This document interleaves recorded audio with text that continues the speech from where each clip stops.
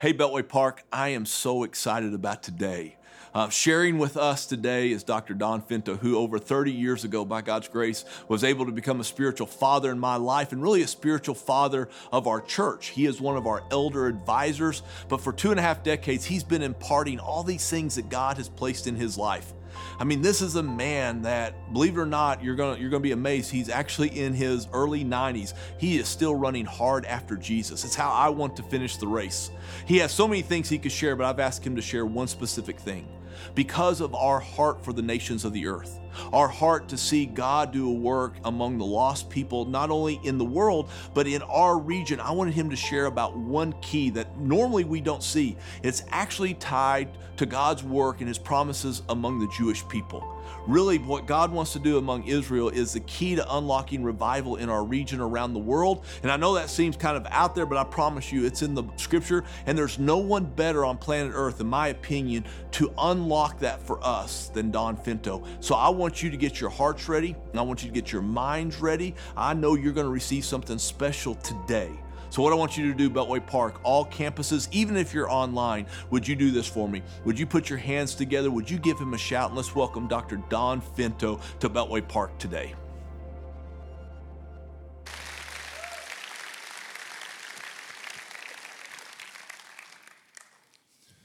We love being with you. Todd McDowell sitting up in the front row, and we've walked together for like 15-something years now, and grateful. We've got these out on the tables. We really like for you to pick them up because you're so much a part of us. You've helped do this. It's all about, we have students right now that have been in Egypt and Jordan. They're right now in northern Iraq, and we'll have another training school in August. And I was sitting over there thinking, really, I mean, I don't get this often, but I really sensed, I really believe there are probably some young people here that are supposed to be part of our program in August next year. So I really want you to check it out because we really believe that we're in the front line of what God is doing at our. We obviously have the Israel piece. We weren't able to go to Israel last year because of the pandemic. We will be able to go next year. It's beginning to open up. We have a group going in August, and some of you might want to go with us. We go with the Messianic movements. We go service Holocaust survivors. I mean, we connect with them, and which is something that a lot of groups don't do. But anyway, we're just grateful. So pick one of these up. We don't want to take any of them home. There are 2 of the tables there, so go by and pick those up. We'd really like for you to do that. It's just, thanks, worship team. I mean, I love the way you lift up Jesus. And this is just, it's so good to be with you. And so yes, I'm going to do the best I can I've been walking this, with this whole Israel vision since the Jesus movement. So I've got a lot of stuff packed inside of me. And I'll try to slow down as much as I can, and because sometimes I get excited and just try to get too much in. But anyway, I pray. I just thank you that this church has this. And by the way, if you don't have this, I would love to give everybody one. But this is the new version of the "Your People Shall Be My People." That and the reason why I'd like for you to see this is because there's the second chapter is talked about the Greater Riches World Revival, based on Romans 11:12, which says if Jewish transgression means riches for the world and their loss means riches for the Gentiles, how much greater riches will their fullness bring? So we believe there's a greater riches revival that breaks in when the church starts really paying attention and loving Israel. And the reason why this is important because at the end of every chapter, somebody responds to that. And in the Greater Riches chapter, your pastor David McQueen responded to it. There's about 2 pages in here that tells about when he became pastor of Beltway Church. And he called me because I had known him since college days and wanted to travel with me. And I said, okay, why don't you come go with me to the Messianic Jewish Alliance that I'm going to in Philadelphia, in Pennsylvania. And he inside, so he says, basically he had no clue what the whole Israel thing was with me, but he was willing to tolerate my Israel piece in order to travel with me. So when he came to Nashville, I had the manuscript copy of Your People Shall Be My People, and I gave it to him, and I said, why don't you read some of this, and you'll know what we're getting into. So he says, I mean, I'm not going to read the whole thing, but anyway, he says, he starts getting a red pencil and reading my manuscript, thinking I want him to critique it. although it was already at the publisher. And we got up, and he got up on our flight, and I said, "What are you doing?" He said, "I'm getting my Bible. I think you've misquoted the scripture." And then he said that I smiled knowingly because I knew that I hadn't, but it was Romans 11:12. And he read it and almost turned pale. He said, "I have read this in Greek. I have taught Romans. I have never seen this verse." And it's the verse that I just quoted. How much greater riches will come when we, when Israel comes, when we really understand and love Israel. And so anyway, so I want everybody in this house. I want all of Abilene. I want all the colleges. I want all the Christian colleges. I believe it's really important that we understand God's heart for Israel, because God is going to fight. I mean, Zechariah 14 talks about a time when Jesus is coming back. His feet will touch the Mount of Olives. And the reason he's coming back is because all the nations have turned against Jerusalem. And he comes back to fight for it. And that's when he establishes his earthly reign, according to Zechariah 14. But anyway, I want you to get this. I want all of us to get this and walk in it. So I'm going to do the best I can just to pull some of these things together. But I just want to say, please read the book. And by the way, whoever did this thing, put this together, be the people. I don't have a copy of it. But I mean, it's got all the scriptures basically. And I just go read the scripture and believe the scripture. And if I say anything today that's against the scripture, don't believe me. But if you read the scripture and it says what I said, believe it and let it change your life.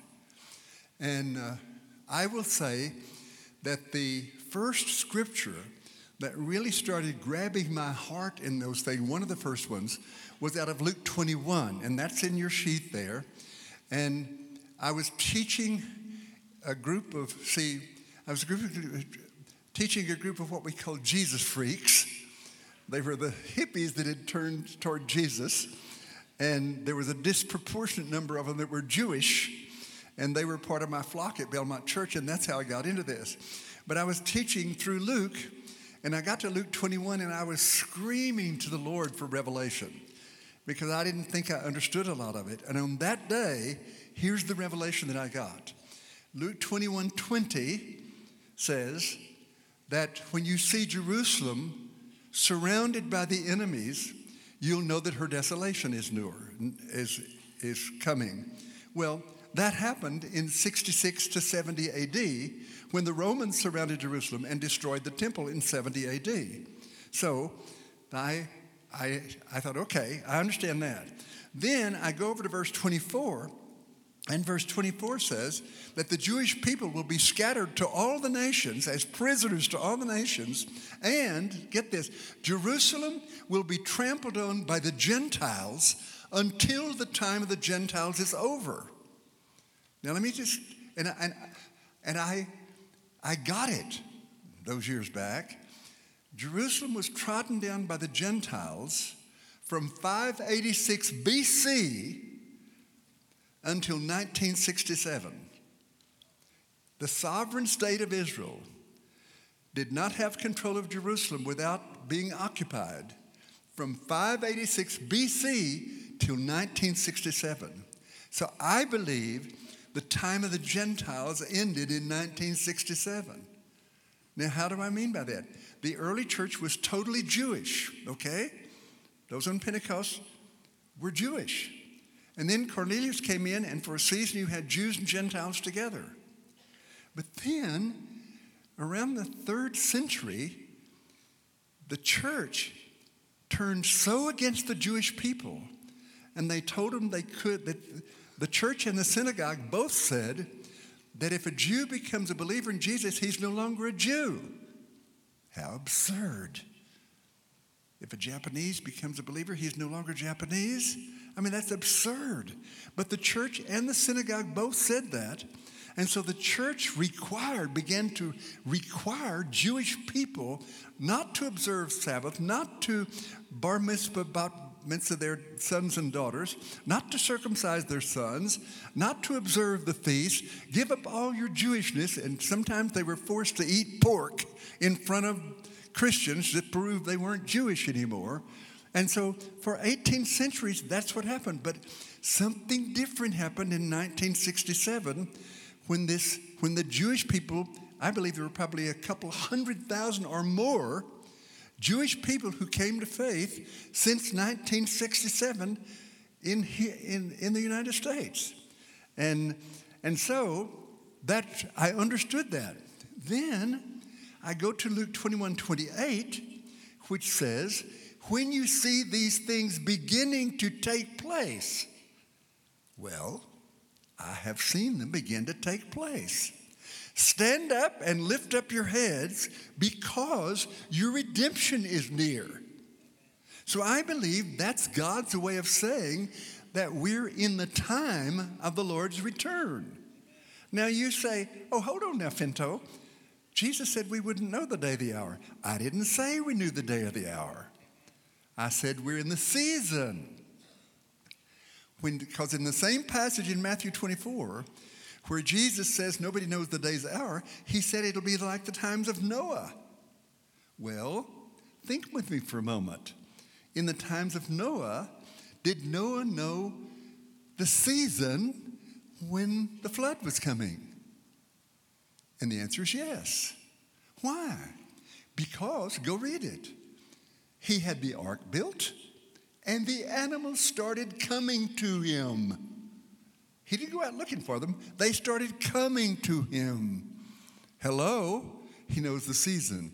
Did he know the day or the hour? No. So we're not to know the day or the hour, but we know the season. And we're living in the season. Paul does a similar thing in 1 Thessalonians 5, where he says, you know that the coming of the Lord is going to be like a thief in the night. But he says, go read it. I think it's verse 4 of chapter 5. But he says, but you are not in doubt so that the Lord comes to you like a thief in the night. Because you're going to be expecting him. And then he says it will be like the days of a pregnant woman. Well, let me ask you a question. Does a pregnant woman know the season when her child is going to be born? And the answer is yes. Does she know the day or the hour? And the answer is no. Even if labor pains have already begun. That's how it's going to be. So we're living in the season of the Lord's return, and this whole Israel thing is a part of it. But then he says, in Luke 21, verse 32, he says, this generation won't pass away till all these things happen. I think that it can't mean the generation that he was talking to, because they long since are gone. So I think it means us. Some of us were alive in 1967, and that not all of us who were alive in 67 are going to die before the Lord's return. It seems that way because he says this generation. Well, how long is a generation? The longest biblical generation is 100 years, because Israel was in Egypt for 400 years, and God says they were coming back in the fourth generation. So now, don't go out from here and say, oh, Finto said Jesus is coming back in 67. I'm saying that seems like a strong possibility to me. I'm not trying to be ironclad in all of that. All right. So now let's look at two or three things. One, that biblically God described our time when Jewish people were returning to their land. And he's describing our time when Jewish people start coming to faith. And he's describing what happens when Gentiles love Jewish people and release a greater riches over the entire world. So the first thing, our time is described. And the passage that I would always go to is Isaiah 43, verses 5 and 6. Again, that's in your bulletin. I will bring your children from the east and gather you from the west. I will say to the north, give them up, and to the south, don't hold them back. This is the first time in history that Jewish people have gone back to Israel from all four directions. In earlier centuries, they came back from Egypt, that's south. They came back from Babylon, that's east. Never before our day have Jewish people come back from the north and the west to their land. That scripture is describing us. And as a result of that, the church didn't understand this, but there were people that did. The Geneva Bible in 1516 remarks, they see the fact that the Jews that now remain in death, that they and the Gentiles shall embrace Christ. Geneva Bible 1560, they understood that because they read the book. Jonathan Edwards understood it because he read the book. Charles Spurgeon, I won't quote all these, I'll go to Charles Spurgeon. He says that we don't attach enough significance to the restoration of the Jews. We don't think enough of it. But he says that the day will come when the Jews, who were the first apostles to the Gentiles, that they will be gathered in again. Charles Spurgeon sees that in 1844. The church didn't believe it, but Charles Spurgeon saw it. And so now, some of the people that I know have believed this. There was a guy named Kjell Sjöberg from Sweden who read that Isaiah passage, I'll say to the north, give them up. And he understood that the million or so Russian Jews that were not being released to go back to Israel were one day going back because that scripture said they would. So he took a group of intercessors to Russia, and they marched around Red Square in the year 1982, and they said things like this. He describes it. Give up, you Pharaoh of Soviet Russian. In the name of Jesus Christ of Nazareth, we command you, you wild beast of the Soviet Union, let the people of God go, for the time has come for God's people to leave the Soviet Union. He said that. They said that in 1982. 8 months later, Brezhnev died, and within 10 years, the Russian Jews were released, and 1 million Russian Jews went back to Israel. Now, Russian is one of the major languages of Israel, and we know many of the Russian believers that are there. Well, one of my friends, Kurt Landry, and a guy named Steve Lytle read Isaiah 60, verse 8, which says, who are these? Flying along like clouds, like doves to their nests. And when I was a kid, somebody told me that the Bible talked about airplanes, and I thought that's the stupidest thing I ever heard. But you know what? The Bible talked about airplanes. Who are these flying like clouds? And so they said, oh, let's go. And so they went to Seattle and leased an airplane to help bring them back. And then they read the next verse, which described ships from Tarshish. And so they thought, oh, we need a ship. They can bring more things. So they went to Greece and talked to a shipping magnate, and he said, well, we don't have a ship for you. And they said, yes, you do, because the Lord told us you did. He said, I tell you what, I've got one ship maybe you could use, but it's in Spain. And they said, that's the one we want. Because go look it up. Tarshish is thought to be Spain. So they were living. See, do you get what I'm doing? I just want you to live in Scripture. I believe the Word of God more than I believe what I see. When God puts a promise down, it's going to happen. I don't care what you think, it's going to happen. I don't care what the world thinks. I don't care what I see. If I see the opposite, it's going to happen. And so that's why we're so. Now, so Jewish people returning to the land. But now listen to these verses.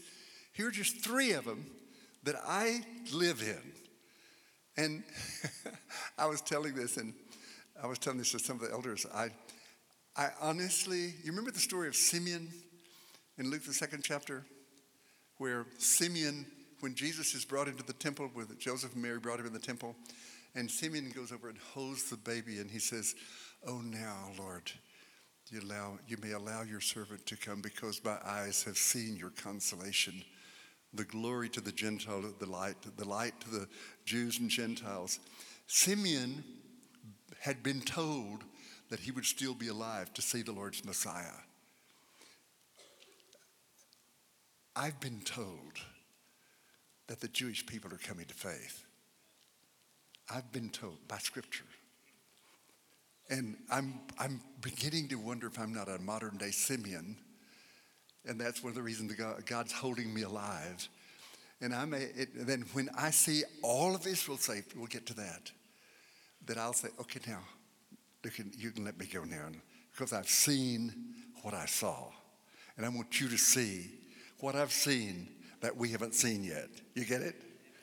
So anyway, listen to these verses. Hosea 3. The Israelites will live many days without king or prince.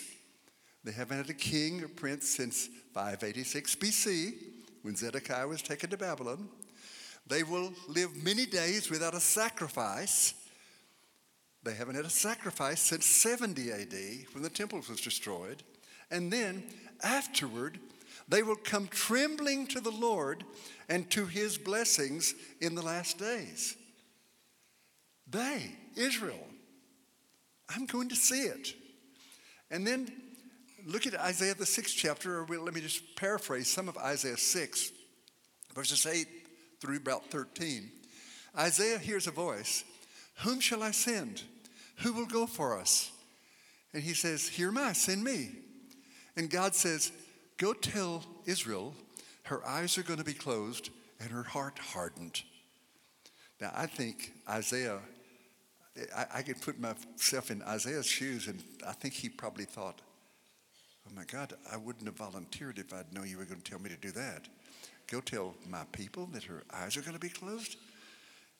But all the scripture says is, he says, how long, Lord? And the Lord answers him.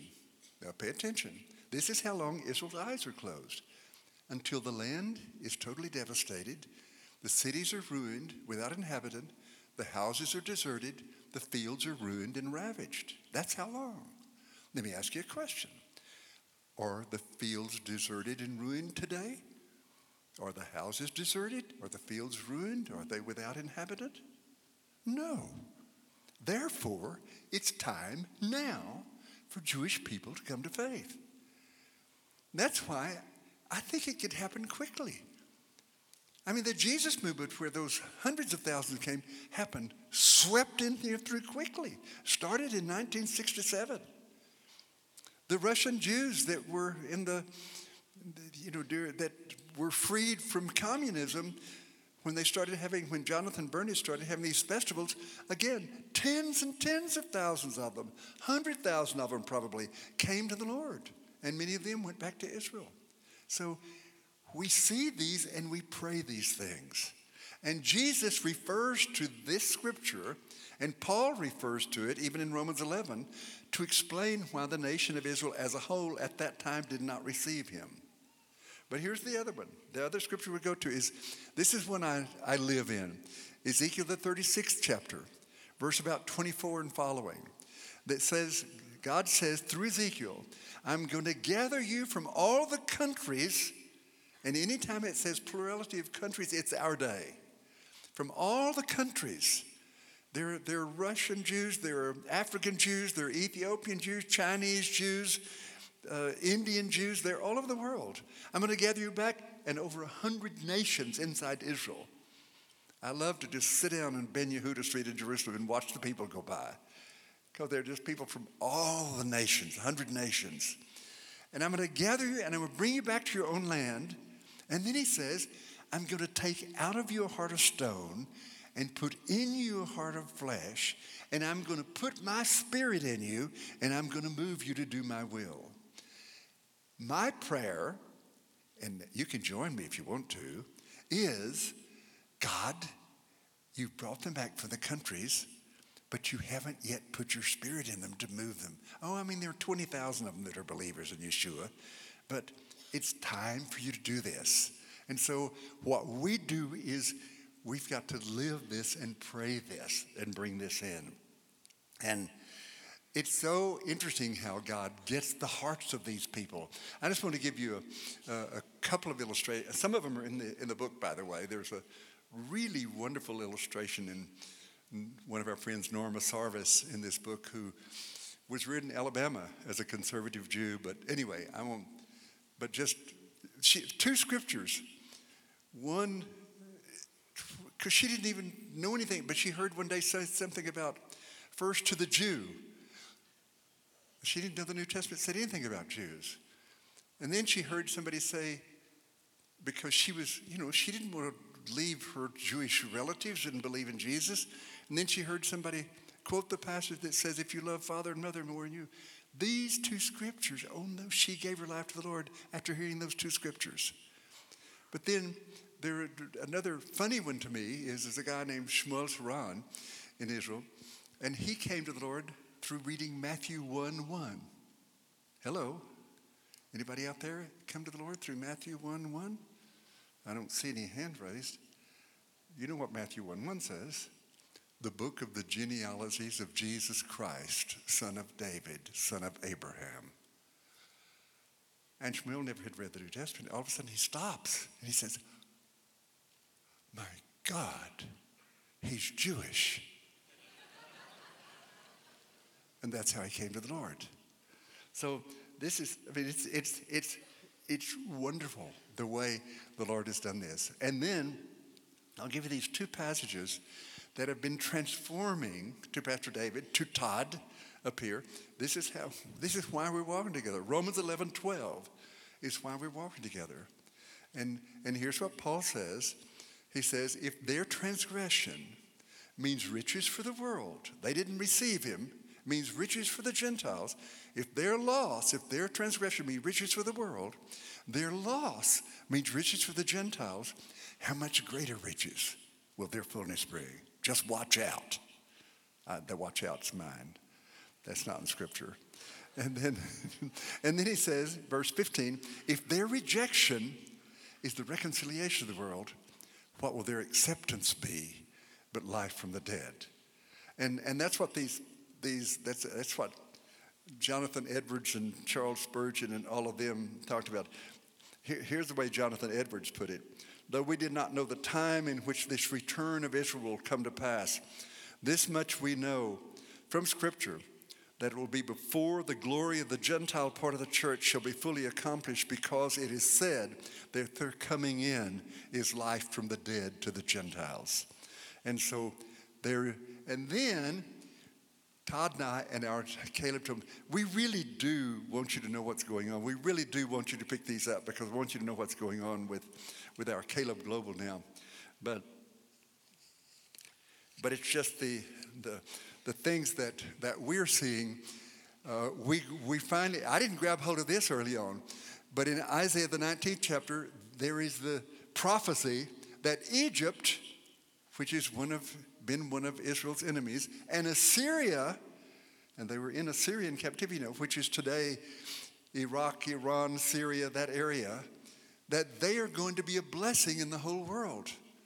And this Isaiah 19 passage says that the Egyptians and the Assyrians will worship the Lord. There will be a highway, and the Assyrians will go to Egypt, and the Egyptians will go to Assyria, and the Egyptians and the Assyrians will worship the Lord together. We've got these teams up there right now in Assyria.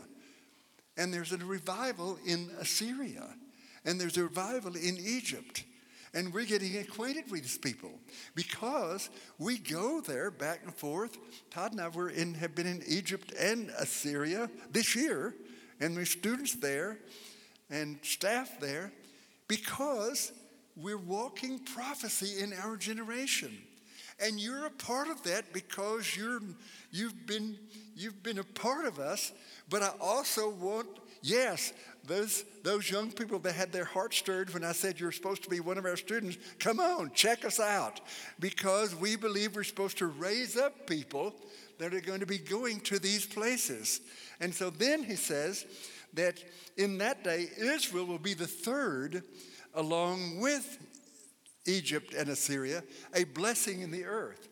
The Lord Almighty will bless them, saying, blessed be Egypt, my people, Assyria, my handiwork, and Israel, my inheritance. And so that's the kind of place, too, that we're believing in and blessing.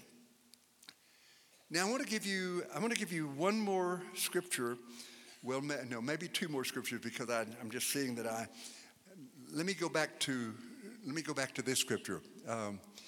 One of the first scriptures that we see that connects here is when God said to Abraham in Genesis 12, 1 through 3, that he was going to be a blessing. He and his descendants were going to be a blessing to the whole world.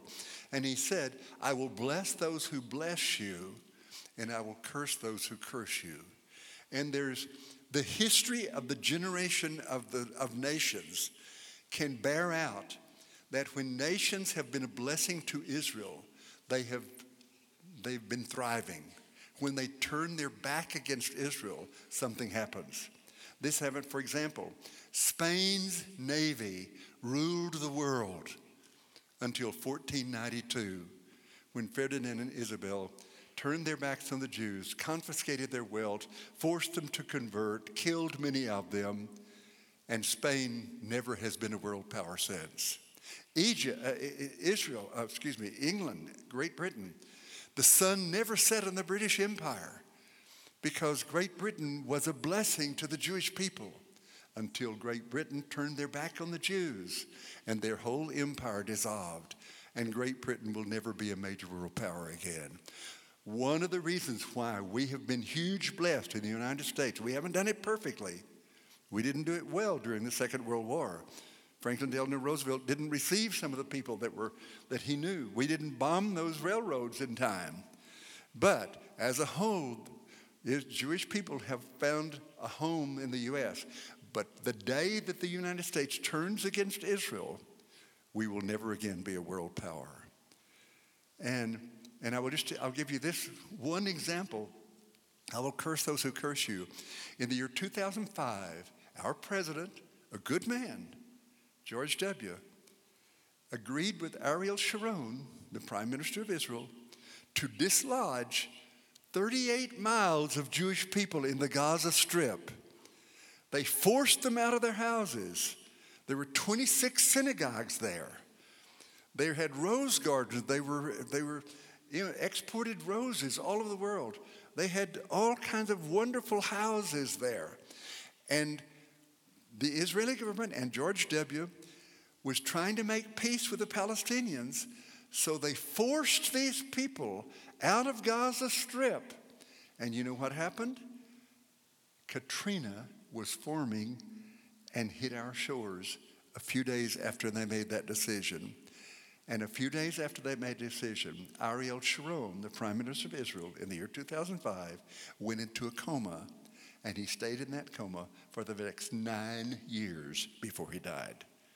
There is a curse when we divide up the land or when we turn against Israel.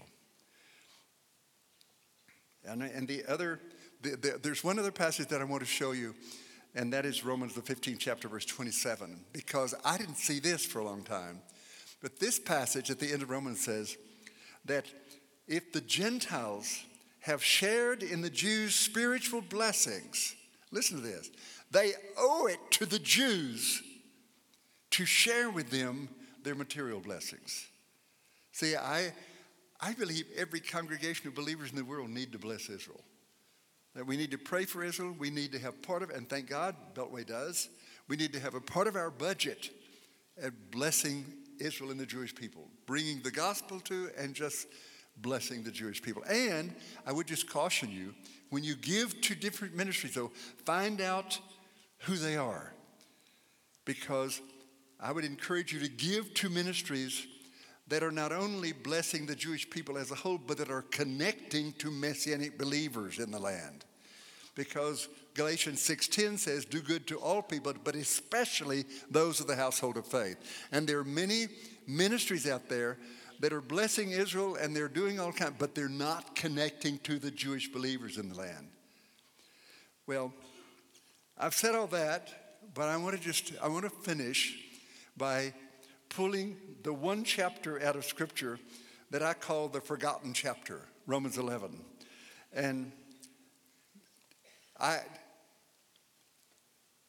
Romans 11, and there was one time at Belmont that I was speaking Romans 11 as a sermon.